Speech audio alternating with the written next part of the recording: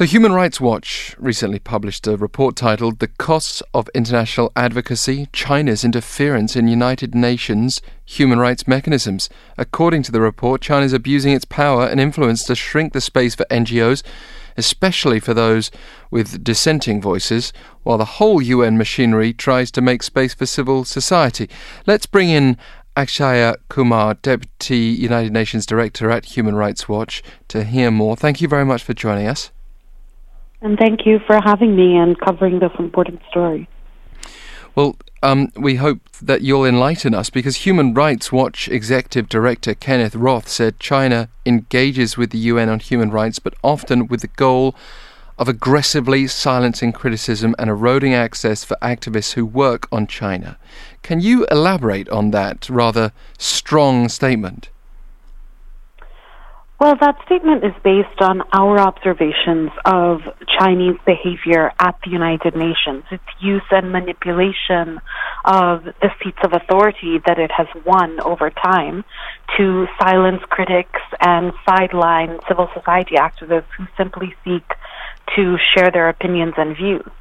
Maybe the best example is the UN's Special Committee on Non-Governmental Organizations, where states have the authority to decide which NGOs get to access the UN. And consistently, the Chinese government uses its seat on that committee to block access for any NGOs that are really critical of China.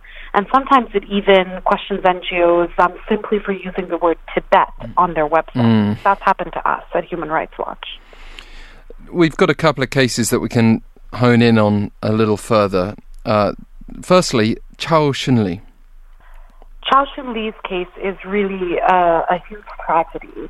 In that situation, she was seeking to influence the last time China came up for the Universal Periodic Review at the UN's Human Rights Council in Geneva.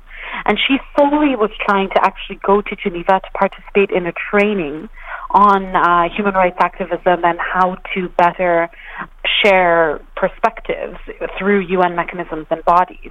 But she was not only blocked by the Chinese government from traveling, she was then detained, and while she was detained, she ended up falling ill and passing away.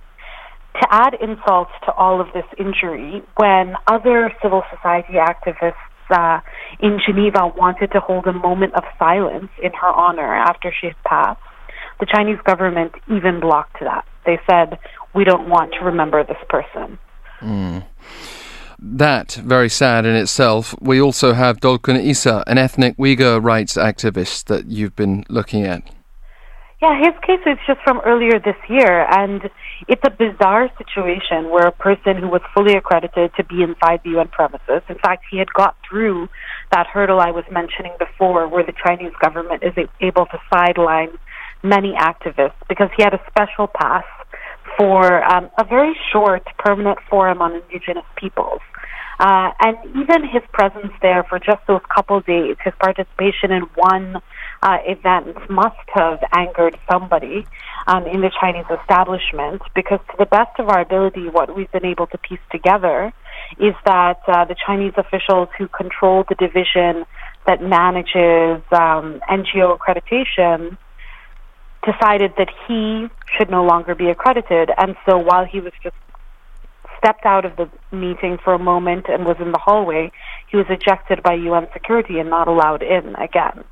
And that's, again, an example of this abuse of power, this overreach, and almost taking advantage of the UN's institutions to shield itself from criticism.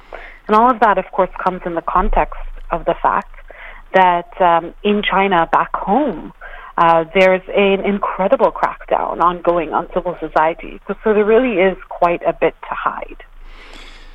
And, that will anger people listening now. When President Xi Jinping gave a keynote speech in Geneva in January of this year, the UN actually blocked NGOs from attending the speech. Is that something that's become more and more common then?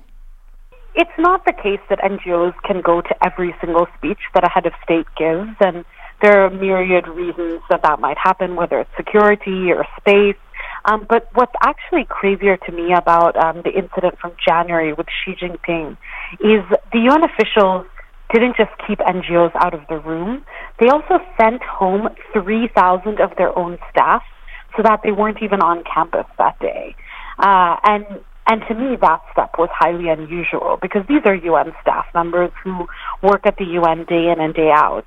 And for whatever reason, they decided that it was just more comfortable for the Chinese president to speak in Geneva if all of their staff weren't present and they were at home.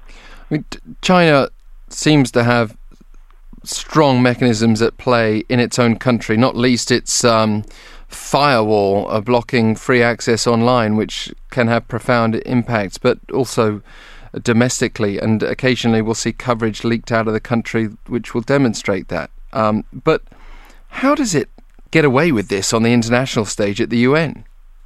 You know, in some cases, that's really what's puzzling. In the case of Dolkun Isa, I keep wondering, why is it that the UN would allow somebody who had all of the credentials of an incredibly good reason to be there and to be participating, and who was only going to be there for a few short days?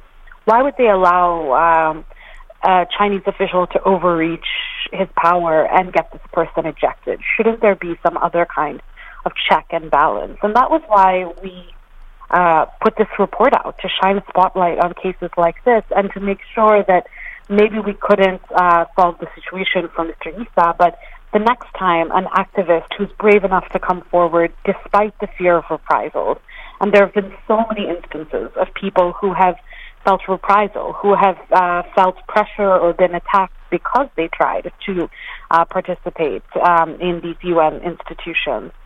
So if somebody comes forward bravely to tell their side of the story, they should be protected by the UN and its institutions. Yet China is a member of the Human Rights Council. What role does that council play? The Human Rights Council is actually one of the most central institutions at the UN. It's the premier body where human rights issues are debated and discussed. They meet 3 times a year, and they cover a whole range of issues from country situations like Myanmar, for example, where there's a huge humanitarian and human rights crisis ongoing now because of the military's operations against the Rohingya population. But they also cover thematic issues like the right to development, which the Chinese government is very active on, or the right to health, or the right to family. And in many of these cases, what we see is the Chinese delegation uses its seat to shield its allies, like the government of Myanmar, or to limit the ways that these resolutions recognize the value of civil society contributions. Well, China is still slated for its next Universal Periodic Review in 2018, apparently. What is that review?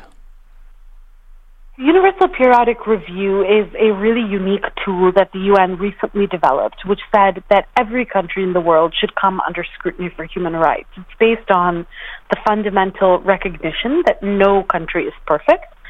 Wherever you come from, there are human rights concerns and issues from that place, and so every country should come under the microscope. China's turn comes around again in 2018, and as I mentioned, Chao Shun-li's case actually dates back to the last time there was a Universal Periodic Review, and it really points to the need for more protections to be afforded to those who want to try to influence it.